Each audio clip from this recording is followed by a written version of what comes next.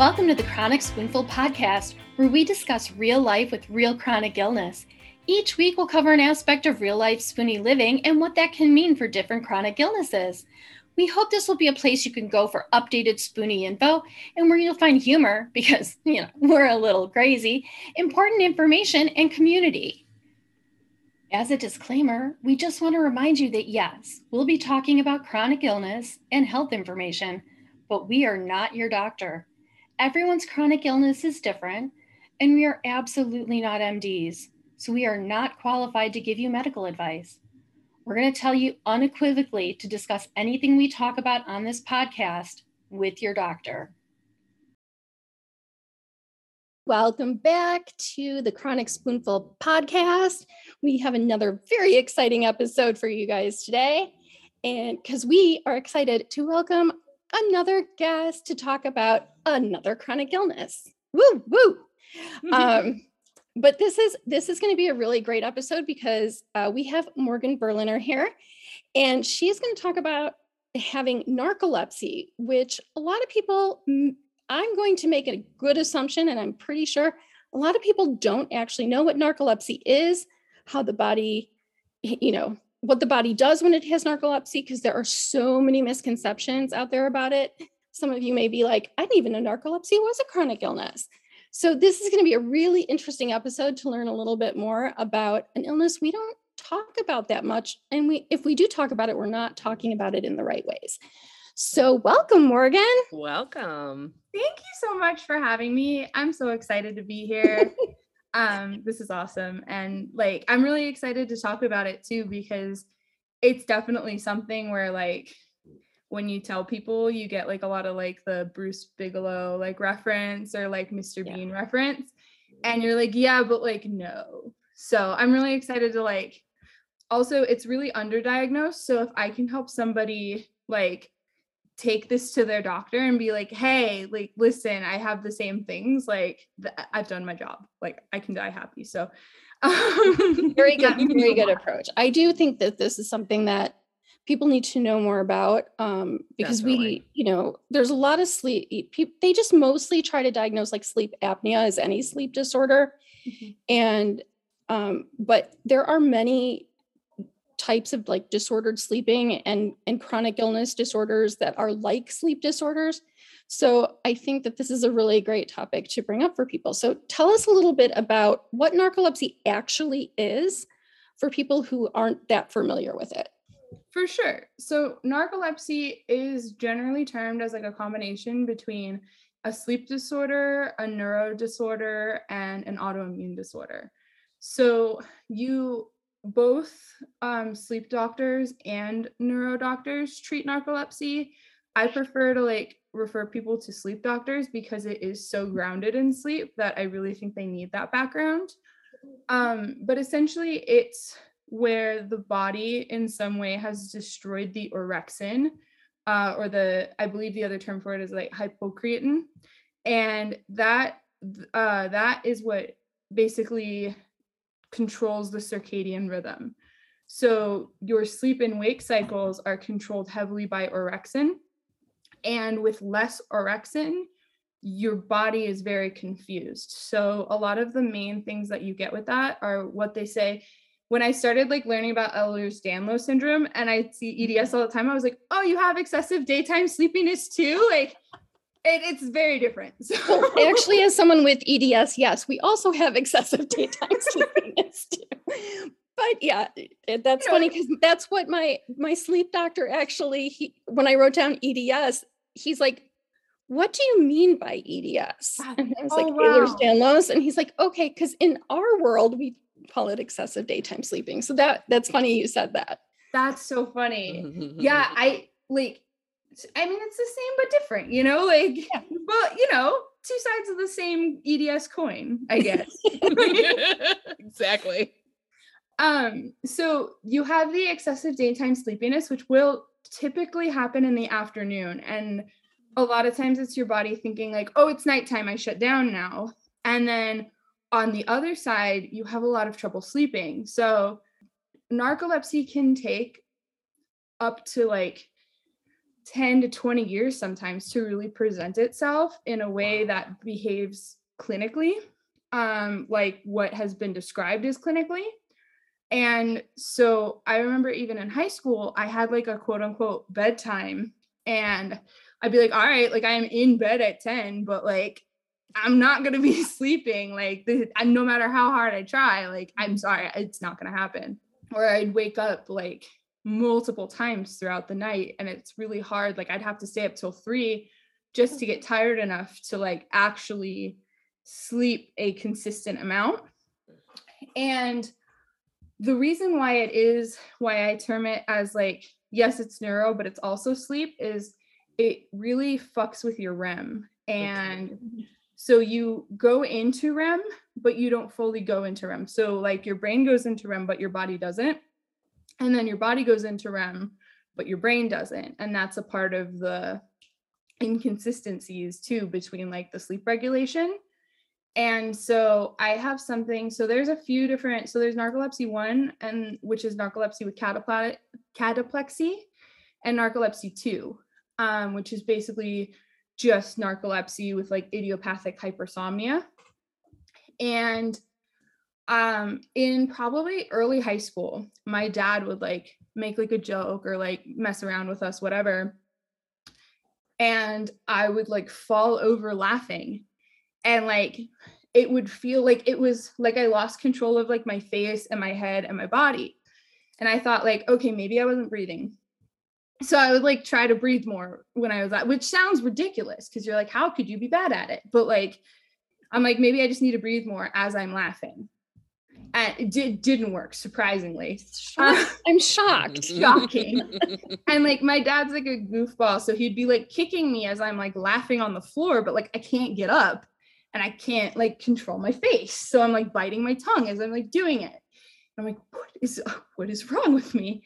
And this would happen consistently. And then it started getting worse. Like it would happen when I was angry or frustrated or really annoyed, or, you know, and other times when you're with somebody that you really enjoy being with, that you're not going to like necessarily talk about on the air, you know. I think people can infer. Yeah, you know, like that. And then you're like, okay, maybe I'm just like not meant to laugh really hard. Like maybe, which is like an insane thought. You totally like, start gaslighting yourself. Absolutely. And then, so that is cataplexy. And then, so my ex-boyfriend at the time was like, hey, like, I think you have narcolepsy. And I was like, you can't just tell people that. It's not you can't just, it's not a thing. Like, and he was like, no, I'm serious. Like, you sleep at the weirdest times. He's like, you can't like sit down without sleeping. And I'm like, yeah, but I work 12 hours a day. Because I was a restaurant server in like a 5-star hotel. And I was like, you know, we were running up and down like stairs all the time. And I was like, yeah, but like, Morgan, that's not normal. And I was like, I mean, I'm not normal. So, right, so you know. Just not being a normal person. Yeah. And then I looked it up. And it said one of the first symptoms was cataplexy. And I was like, what is that? And I looked at it, I was like, oh, crap. Oh, no. Like, that's... Why does this describe me so well? Right? Like, they're like sudden loss of muscle control or movement. I was like, oh, God. They're like during laughing. I'm like, shit. So that started in high school. And I noticed like at the end of middle school, I started gaining more weight and not being able to lose it as easily, which they found narcolepsy has a profound effect on metabolism and the way that it metabolizes. Because of the issues with REM, they found that you don't actually produce the human growth hormone that you need to truly like metabolize what you're eating.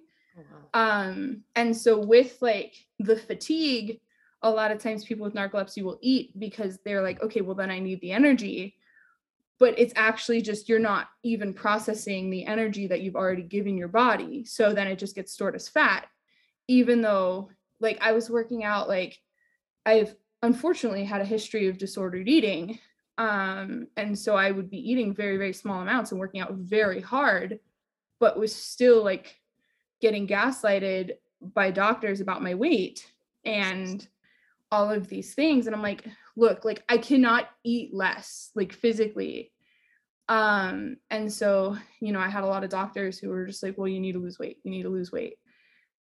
And unfortunately, it culminated to the part where basically I could only basically go to work and sleep and maybe go to the gym, because like it was still stuck in my head that to be a valuable person in society, that's what I had to do. Mm-hmm. And I basically went to the doctor and I was like, look, I'm not going to make it another month. Like, if you want me to stay on this planet, I either need like a psych referral or I need a sleep doctor or like a neuro or something, because something's wrong. It's just so sad you had to hit that point to get your doctor to pay attention. Mm-hmm.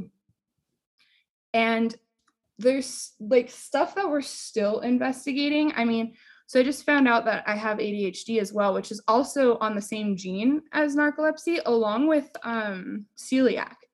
Oh, And wow. so I found out that I have a gluten allergy. I'm not celiac, but I do have a gluten allergy. But ADHD is so like intertwined with it. I had no idea. Yeah, it's just like, it's insane to me that like you just like gaslight yourself and then you're being gaslighted and then you're like, well, maybe it is all me. Like, Yep. Yeah. I've done that many times. I've asked that question. and you're like, wait, did that actually happen? And I'm so sorry that like you've experienced it too. Like, I know it's, you know, in the chronic illness community, it is such like a common like, you know, experience, but I still like think that it's so sucks. common that doctors would recognize that they're, you know, that doctors would be able to recognize that they're doing it, and they don't always. So that is very difficult. And I think all of us could try to get better at confronting doctors on the gaslighting.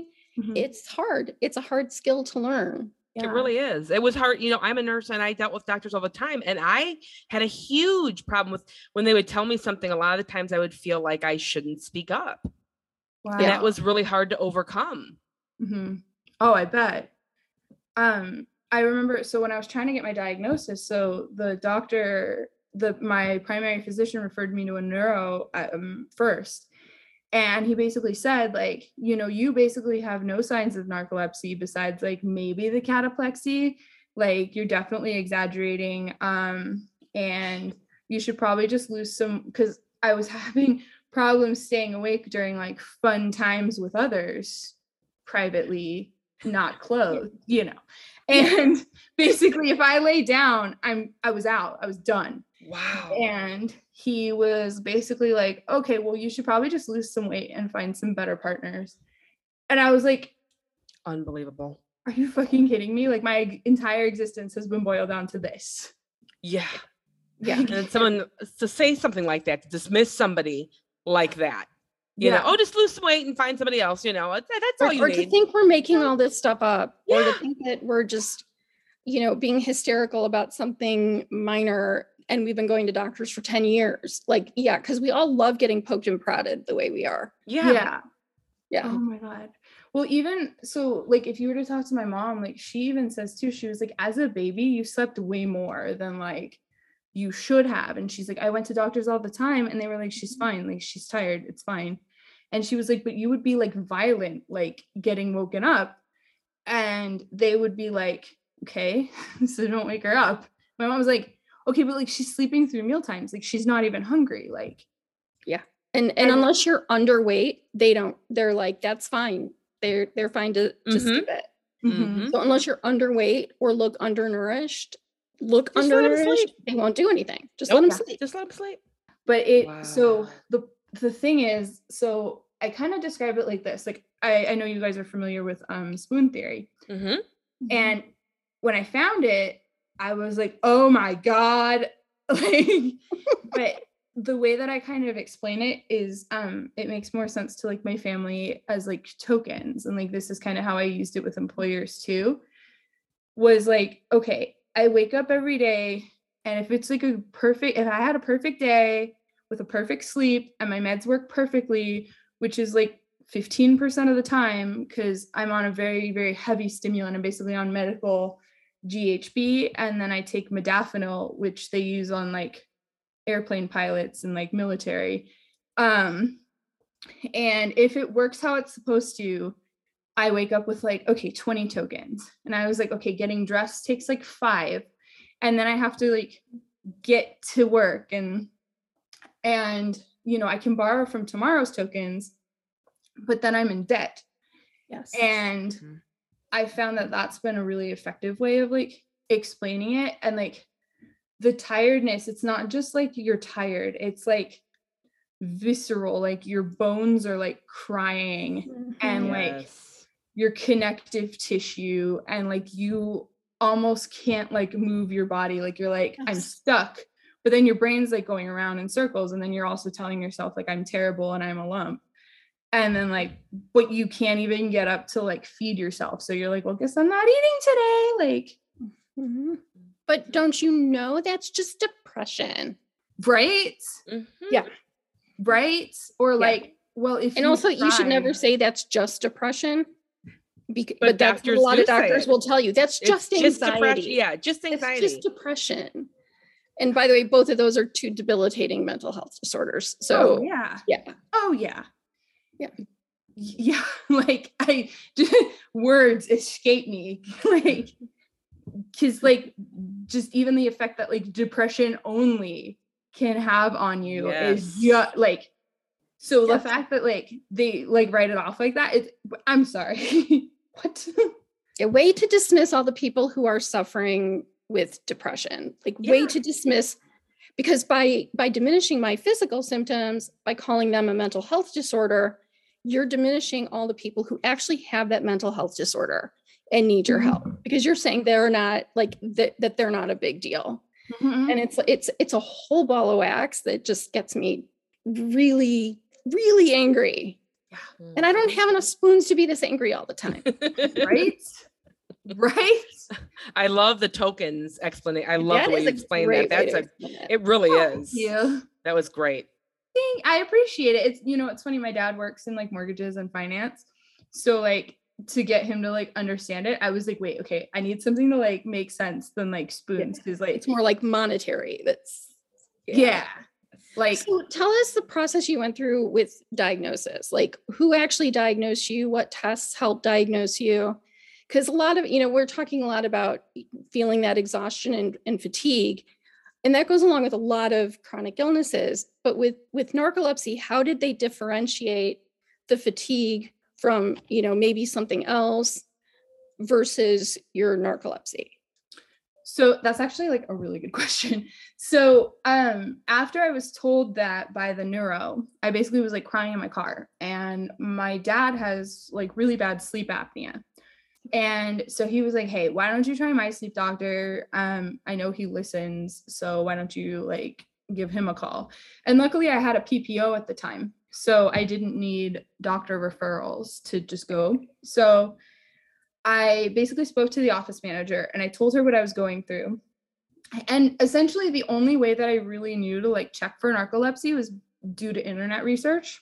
Right. And really just like breaking down like, okay, what am I feeling? So like finding the cataplexy was the first like big clue, because that was something concrete that like I couldn't gaslight myself out of. Like I knew it was happening. My friends, like I'm a goober, if you couldn't tell already, and like I love like pranking people, or like I would steal like my friend's like collection of pens like out of his pocket, like he wouldn't like notice, and I would like hide it behind the bar.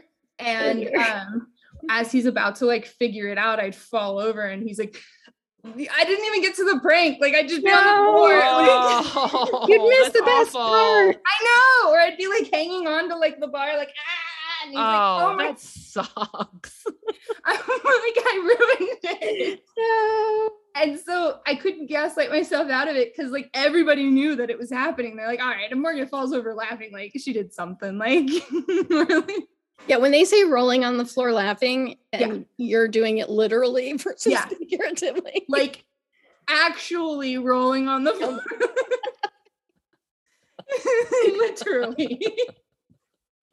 It's a thing. Oh Don't recommend it. Like, or when like one time like I was crossing like in a crosswalk and somebody said something and I started falling over, they're like, nope, don't you dare. Like, Oh no. we need you to not be a version of Flat Stanley. We need you to be That's right. We Right? just stand Like, up no. straight. No, ma'am, no way. Oh my gosh. Oh my gosh. So then you call the doctor's office, you're talking to the office manager, and then you saw the sleep doctor. Right? Yes. So basically, yeah. So I got my appointment and I basically told him like the same things I had been saying is like the like debilitating exhaustion, the fact that it would take me 4 hours to go to the gym because I had a nap before the gym, after the gym, and after the shower before I could do my hair. So and saying like I can't sleep at night, I wake up every hour. But during the afternoon, I can't like not sleep. I was falling asleep driving.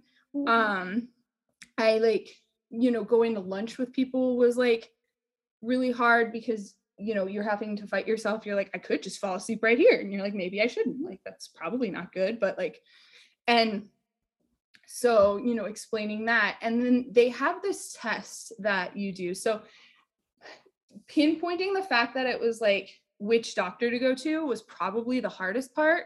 Okay. And then they have a test that you fill out, and it's basically you have to rank from like 1 to 4, and they're like, okay, like 1 is like never and 4 is always.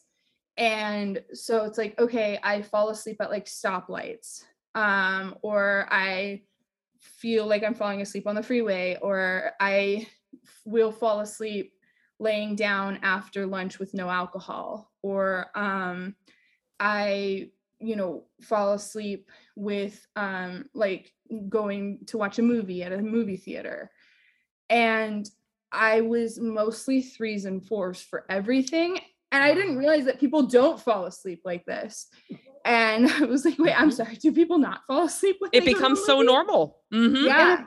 Yeah, I think that's really common is like when we have these symptoms, sometimes they're not super severe. So we're like, oh, I'm at least level 2 in pain every day. And people are like, Kelly, you're supposed to be at a 0 every day. You should not be in pain every It's true. day. Like we just normalize our symptoms and think everyone else experiences this. It becomes part of your everyday, every minute, that it literally is your norm. And then when people look at you funny and you're like, what's weird? And they're like, you really have, that's what you struggle with? Yeah. And you think you're like, well, it's not that big of a deal. Mhm. Doesn't everyone have a little bit of this? And no, they don't. They don't. Yeah. And that's what the crazy part is, because what I found too is that tired is such like a universal existence. Mhm. And so when I first started telling people that I had narcolepsy, or when I first started telling people that I was getting tested for things, they're like, oh, well, I'm tired too.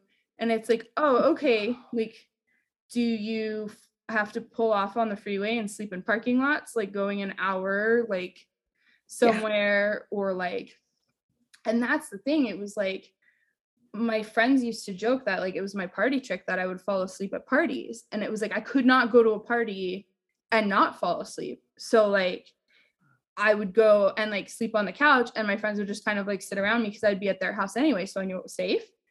And or like I'd fall asleep just watching TV, and like my friend got locked out of the apartment. I had no idea. Like I'm like, Oh no. like a log.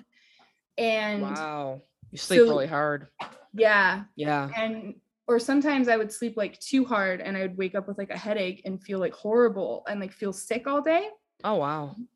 And so when you take this test, and then they basically go in and they input your numbers, and they're like, okay, so he basically saw it and he was like, okay, this is really interesting. Why don't you tell me about your day? And I was like, okay, well, I wake up, I eat breakfast, I take a nap, I go to the gym, take a nap. And then he's like, finally, like we get through all this, and he was like, oh, okay, so actually all of this sounds like really classic narcolepsy.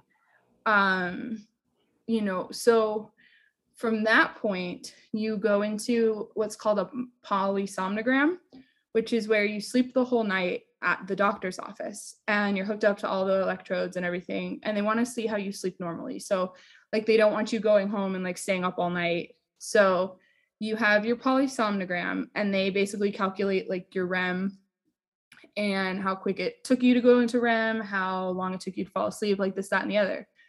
So, and the problem with narcolepsy is that especially neurologists, like I'm in a few narcolepsy groups, and I've seen that neurologists will just look at the polysomnogram, but the problem is that most narcoleptics will actually have a totally normal polysomnogram.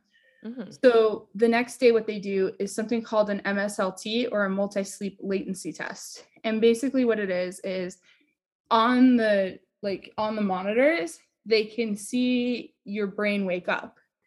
And it was funny. So I went to my doctor's office and had the sleep testing there.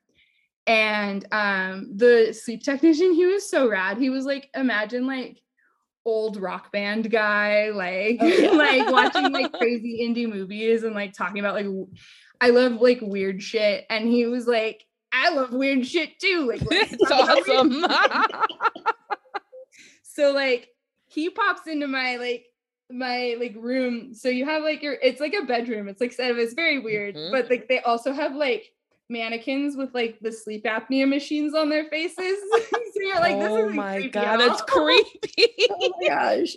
And you have to go in, you have to like shower, and you can't have any product in your hair. It can't be done. Like you can't have any moisturizers like on your head or your face, because they have to attach like everything.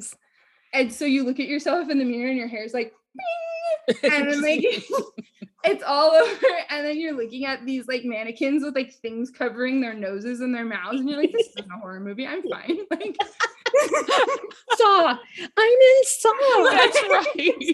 Like, this is totally normal. Nobody's gonna attack me. This is normal. Like, and they don't let you be on your phone because your phone's really bad for you, like with the blue light and everything. And so they're like, yeah, don't touch your phone. And I'm like, God, what am I supposed to do? Look at these guys. Like, I already can't fall asleep. Like, I'm already nervous. This is uncomfortable. And now I'm looking at this guy with his nose plugged. Oh my gosh. So this guy is like an old, like, I swear he had like the garage with like the band practice, and he pops in and he's like, hey, and I'm like, oh gosh, so much. But like, he's rad, but I'm like, I want to kill him, but you know, it's probably I'm only 5'3", so I'm like, spider monkey attack, probably not a good plan. So the thing is, so you have to basically every 2 hours, so they wake you up and they make you stay awake for 2 hours. Okay. If you fall asleep any time in that 2 hours, it negates the entire MSLT and the polysomnogram for the night. Oh my gosh. Oh no. So he's like, you kid, you're coming with me. So we go into his like office, and like he let me watch like the different like you know, the sleep apnea like on the machine and stuff like that. And then we watched like old like indie horror movies, and I brought like my stuff to study, and I felt myself starting to fall asleep, and he's like, absolutely not, like, no. Have you heard these songs? They're really loud. And then after the 2 hour period, they lay you down in a room that's dark, and they see, okay, they give you 20 minutes to fall asleep. If you fall asleep within the 20 minutes, they wait to see, they give you an extra 5 minutes or an extra 10 minutes to see if you go into REM. If you go into REM, they let you finish REM. Then they wake you up and you do it again. You're supposed to do it a total of 5 times. Oh, wow. Basically, the test is if you go into, so I had an hour and a half of REM on the polysomnogram, and everything like looked normal. That was actually a little long for like REM in like normally. But if I have an hour and a half of REM, 2 hours later, I should not be going into REM. And I went into REM, and the thing was too, it was on a day where they didn't normally do like MSLTs, and they were doing like moving an office upstairs. So you could hear them like dropping things and like moving stuff around.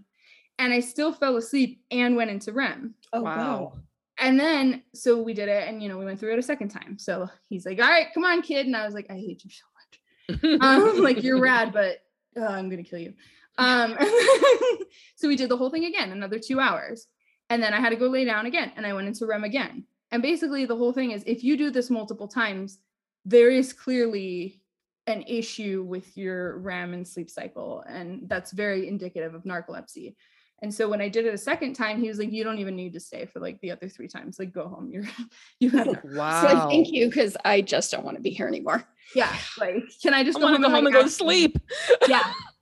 Yeah. Like, can I just go to sleep and not have to talk to you for 2 hours, please? Right? Seriously. Oh, That's so intense. Yeah. Yeah. So that's the process of getting diagnosed. And then from there, it depends on your insurance. I mean, it's a game of insurance. If you have Kaiser, so I'm on something called Xyrem, and basically it's so controlled that it's funny because it's only a Schedule 3, but it's so controlled that it's out of one pharmacy, and I think like Missouri or something like that. oh wow. And you have to like talk to them. They're the only ones who distribute it. You have to get it like FedEx overnighted to you. And Kaiser, because Kaiser goes through their own like pharmacy, you can't get it on Kaiser. But like the good thing is they have like anybody who's like, so I'm on state insurance and my state insurance covers it fully. And but they also have like payment assistance, and they have like, because in the veterinary community, so I was a vet tech before like taking my business full time, and in the vet tech world you have to wait 90 days to get insurance. And as I was waiting the 90 days to get insurance, they give you like a patient payment plan, and basically you don't really have to pay anything, like as long as they determine like what the financial need is, and like, do you actually not have insurance during this time, things like that. So they're pretty like, they're difficult because it's, you know, like anything, but they're actually like, their patient assistance program is really helpful. So to anybody who's listening to this, if you're kind of at that stage, like don't be afraid to go through that, because I actually used it and it saved a whole bunch of headache. So basically what my doctor did was he brought me in and he was like, congrats, you have narcolepsy, surprise. And I was like, okay. And then they hand you like this packet and he's like, okay, I want to get you on, you know, this medication called Xyrem. And they do a whole like kind of assessment, because like there's all these things, because, you know, of what it can be used for. You have to like, they have to look at like your background, like a background check to make sure you're not like, you know, a serial rapist or things like that, like any kind, because it's like the date rape. Yeah, the date rape drug. Mm-hmm. Yeah. And so this is it's really, really salty. It tastes like ocean water, but like the street versions, like the colorless, tasteless, like thing that they put in people's drinks. So they have to make sure like, okay, you don't have a history of like selling narcotics, or Makes total sense. Yeah. and they also look into like, do you have a history of like depression and anxiety and like these kinds of things? And I do. And so I had to go through like, no, I'm not, like, I don't have suicidal ideation. Like, no, I don't have these things, which like makes sense, but it makes me really concerned for like narcoleptics out there who have struggled with like, or are like struggling with those things at the same time, because I've struggled with them, but like in the past, so it was like far enough away where they're like, okay, like we trust that you're probably not going to do anything stupid. But it just like, I don't have a solution to that issue, but it does make me really concerned for people who are struggling with that as well. Most like definitely. So and then so it's supposed to basically, what it does is it sedates you enough so you get the REM sleep and the restorative sleep. And then it is supposed to help with the cataplexy through that. Oh. So I did notice a reduction for a while, until I moved to Arizona about 3 years ago. And that's when I started noticing the cataplexy coming back and being a lot worse. And so they have other drugs that they can like pair you with, but being on state insurance, you have to be careful like what you ask for. So there are some newer drugs out there. I was on a drug. It was actually easier to get when I didn't have insurance. It was only $9 a month for me because they have like a patient assistance program. It's called Sunosi, and basically it's a failed SNRI, I believe. Really? Wow. Yeah. because they noticed like it didn't help with depression, but it made everybody stay awake. And they're like, oh, this is great for narcoleptics. You can find a silver lining in it somewhere. Yeah, exactly. So it actually worked really well for me. And that was probably the best I'd ever felt. Yeah. But when I got on the state insurance, they don't cover it. And there's another one called Wakix too. It's an antihistamine that they've been working with. And unfortunately, Wakix wasn't covered either. So then they didn't want to cover modafinil either, which is like what I had been on and what I knew I was okay. They wanted to put me on amphetamines. And with my history of anxiety, my doctor was like, no, that's a bad idea. Yeah. And then they put me on something called armodafinil, which is basically the newer version of modafinil. But it has a tendency to cause depression. And it just put me into a hole. Like I didn't leave my room for days. Like I was just like, didn't even turn on the lights. Like my parents were like, are you okay? Like I was like, I'm not okay. Nope. Yeah. And you have to be careful sometimes with the reactions to certain medications. And like my doctor has recommended me to go on Lyrica, and I won't take it because my dad had taken it for something different, and he almost had a psychotic break on it. Oh, wow. So, I'm like, I don't want to take it because I don't want that psychotic break. And too many of our symptoms are too similar. So I just don't think I should be taking that. Yeah. That's scary. Yeah. Right. So, but people forget that some medications can have a very detrimental psychological effect. Very much so. On you. Yeah. I mean, modafinil, I don't think it was on their like formulary, but they let me do it because he's like, okay, you've taken away all these drugs from her. Like she clearly can't be on armodafinil because like I started like the suicidal ideation again. Like it got really, really bad. And I had only been on it for like a few weeks. And time to go. Yeah. And so luckily they let me be on that. So, they kind of add things on as you start needing it. So now I'm on venlafaxine, or what's called Effexor. And I'm also on modafinil and then the Xyrem. And I have scheduled naps.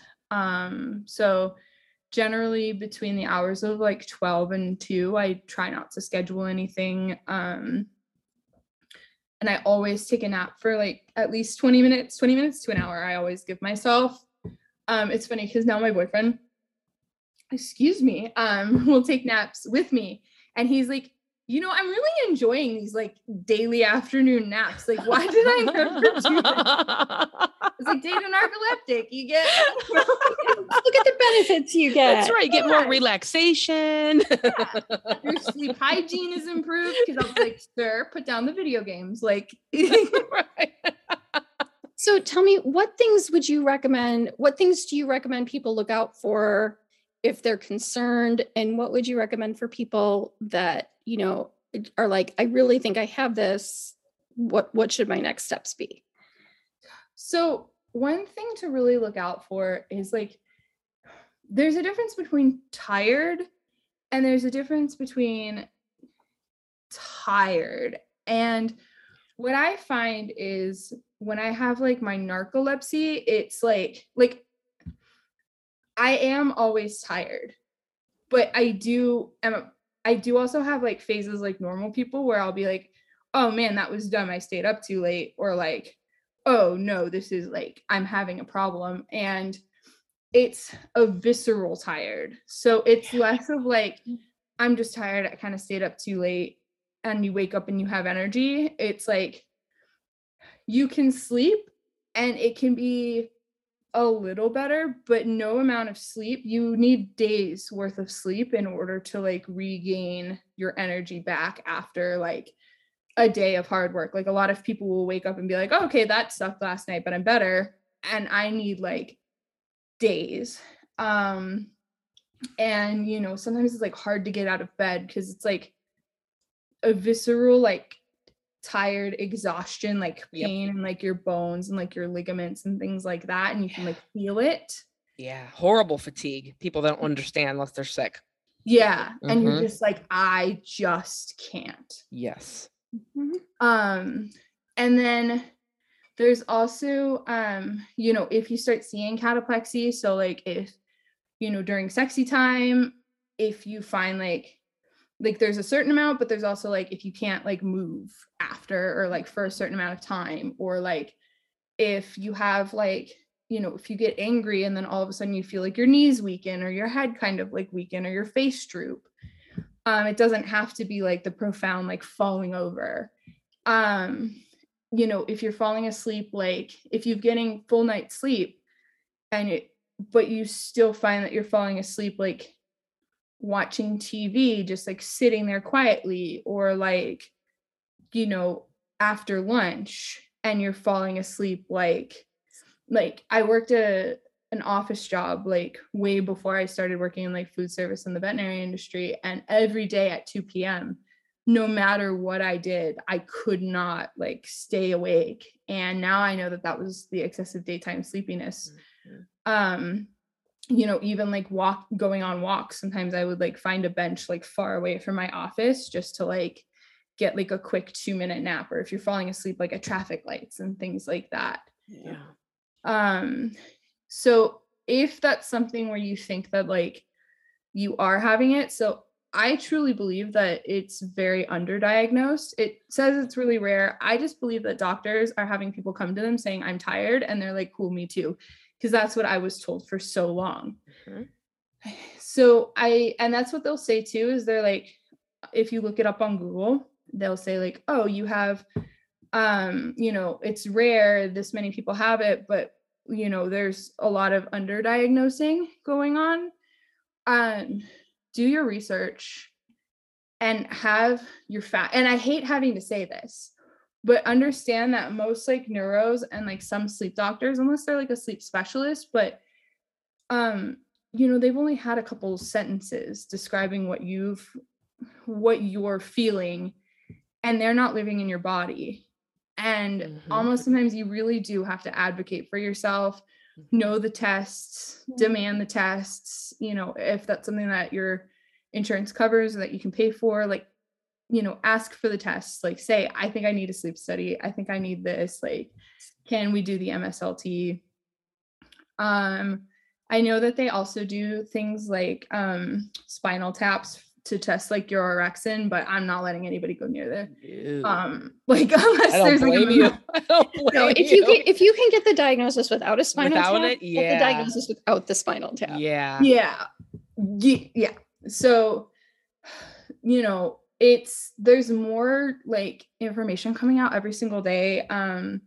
There's something called like Wake Up Narcolepsy. They have a lot of different like write-ups about it. They talk a lot about it. And if you think about it like this, like a sleep attack feels like you've stayed awake for 48 hours straight for like normal people. And so that's what I'll kind of describe to people as like an understanding of like how exhausted I am. And if that's something that you're feeling where you're like, you all of a sudden you get like hit by a train where you were fine like 10 minutes ago, like that's not normal. Like I am here to tell you, like I gaslighted myself for so long about this, but like that's not normal. Like please understand that like there is something there. Like no matter how many people have told you there isn't. Absolutely. Yeah. I mean, I think that's one of the hardest things for us is gaslighting ourselves. Like, oh, I'm having a good day. I must not have a chronic illness. No, maybe it's not as bad as I thought. Having a good day. Yeah, exactly. You're allowed to have a chronic illness. And that's, I think, what was so hard for me to like internalize is like, you didn't do anything wrong. Exactly. You just existing. And because it does have autoimmune things too. So like I had strep throat every 2 weeks when I was a child. Oh my God. Wow. And, like, I ended up having to get like my tonsils out at like 5 or 6 or something like that. And they think that maybe that may have, I mean, my mom even says though that like as a baby, I slept through meal times. And I would get viscerally like angry getting woken up. So, you can be born with it. You can, it can turn on like from autoimmune. through like sickness. There was actually, when H1N1 was a really big thing, the vaccine, so the H1N1 molecule that they made the vaccine for looks very similar to orexin.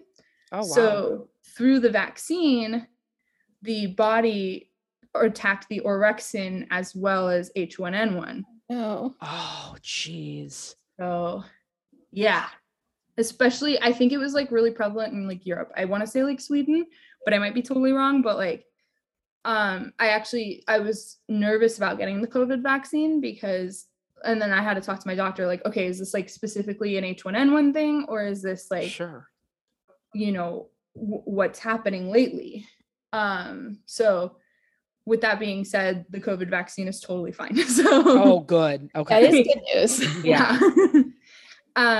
But you know, it can happen later in life. It can happen early. It typically takes like 5 to 10 years to get diagnosed. Unfortunately, just that's terrible. Because, you know, the symptoms aren't profound enough. And because the symptoms, so the problem with narcolepsy is the primary disease is the destruction of the orexin. Okay. So the things that it causes are as a result of the sleep deprivation from the lack of the circadian rhythm. So that's what makes it so hard, is that you have to wait for the sleep deprivation to cause these things. Yeah. So yeah, I can see where I can see where they would dismiss a lot of symptoms as other things. But when you put the whole picture together, it's a lot clearer. I think that's part of it too, is everything you're saying. Yes, it takes a long time, but if they started putting the whole picture together earlier, they might have caught it earlier.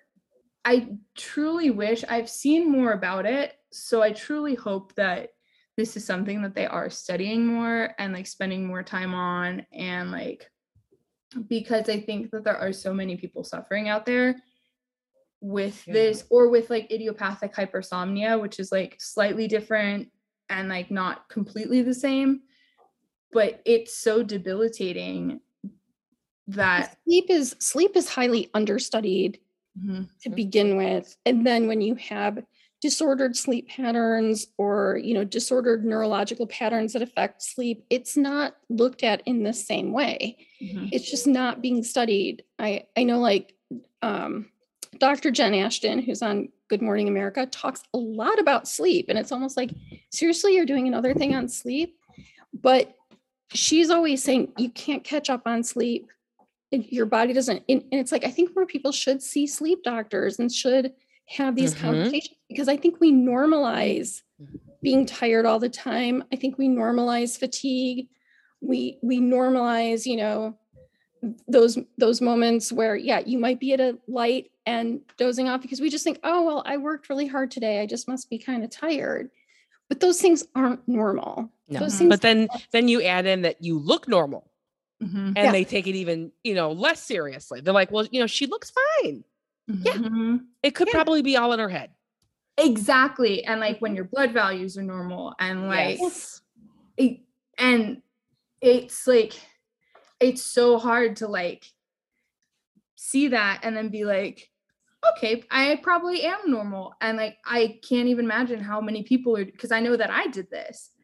And it wasn't until I couldn't function anymore and like I couldn't go on that I was like, I have a problem. Like there's a fundamental problem here that I can't fix anymore. Absolutely. That's a lot of people in the chronic illness community. It takes until they hit that breaking point to propel them to see doctors or to have these conversations, because we've normalized so many of our symptoms for so long.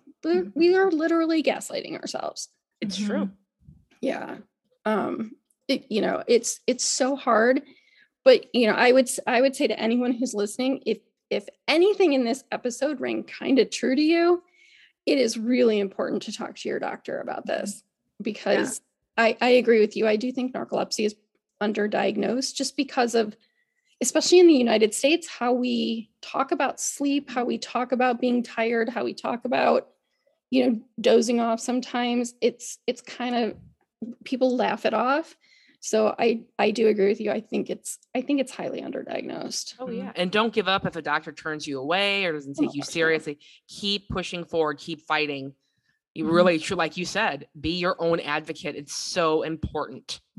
Yes. Which is like, I wish I didn't have to say that, but do your research too, and like know what symptoms are coming in, and say like, this happens at this time, like this, like you all keep a journal. Keep a journal, but you kind of also know what you want from your doctor.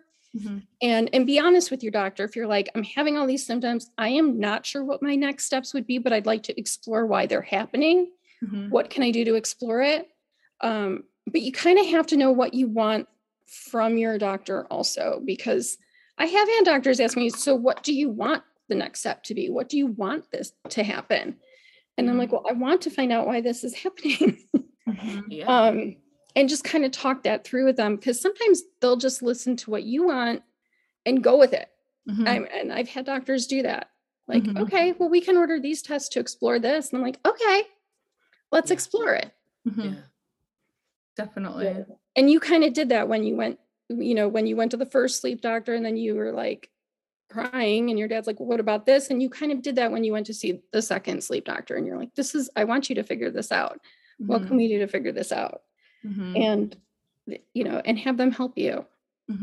And it's scary because I like looking back on it, like I know that I was at a crossroads then, and I'm glad I made the decision that I did, but like, know that you're not alone, and that you're not, there's not something wrong. Like there could be something wrong with you, but like, there's not something wrong with you. It's just like, it's just a chronic illness that you happen to have. And there's things out there to help you, but and unfortunately you have to like seek it out. Because it can't get better where you're at. Like it can only get worse like where you're at. So get the help. Well, Morgan, thank you so much for coming on. We are so appreciative. You were so awesome. I learned so much. I did too. It's so fascinating because like I said in the beginning, we don't talk about narcolepsy that often, and we don't talk about it as a chronic illness like we should be talking about it. So I just appreciate you being here. You can find Morgan on TikTok, because that's how we found Morgan. Morgan, what's your handle so people can find you? It's at Morgs and Friends. So that's my business. So if you like sugar glider content, or just want to see more of me, you can find me there.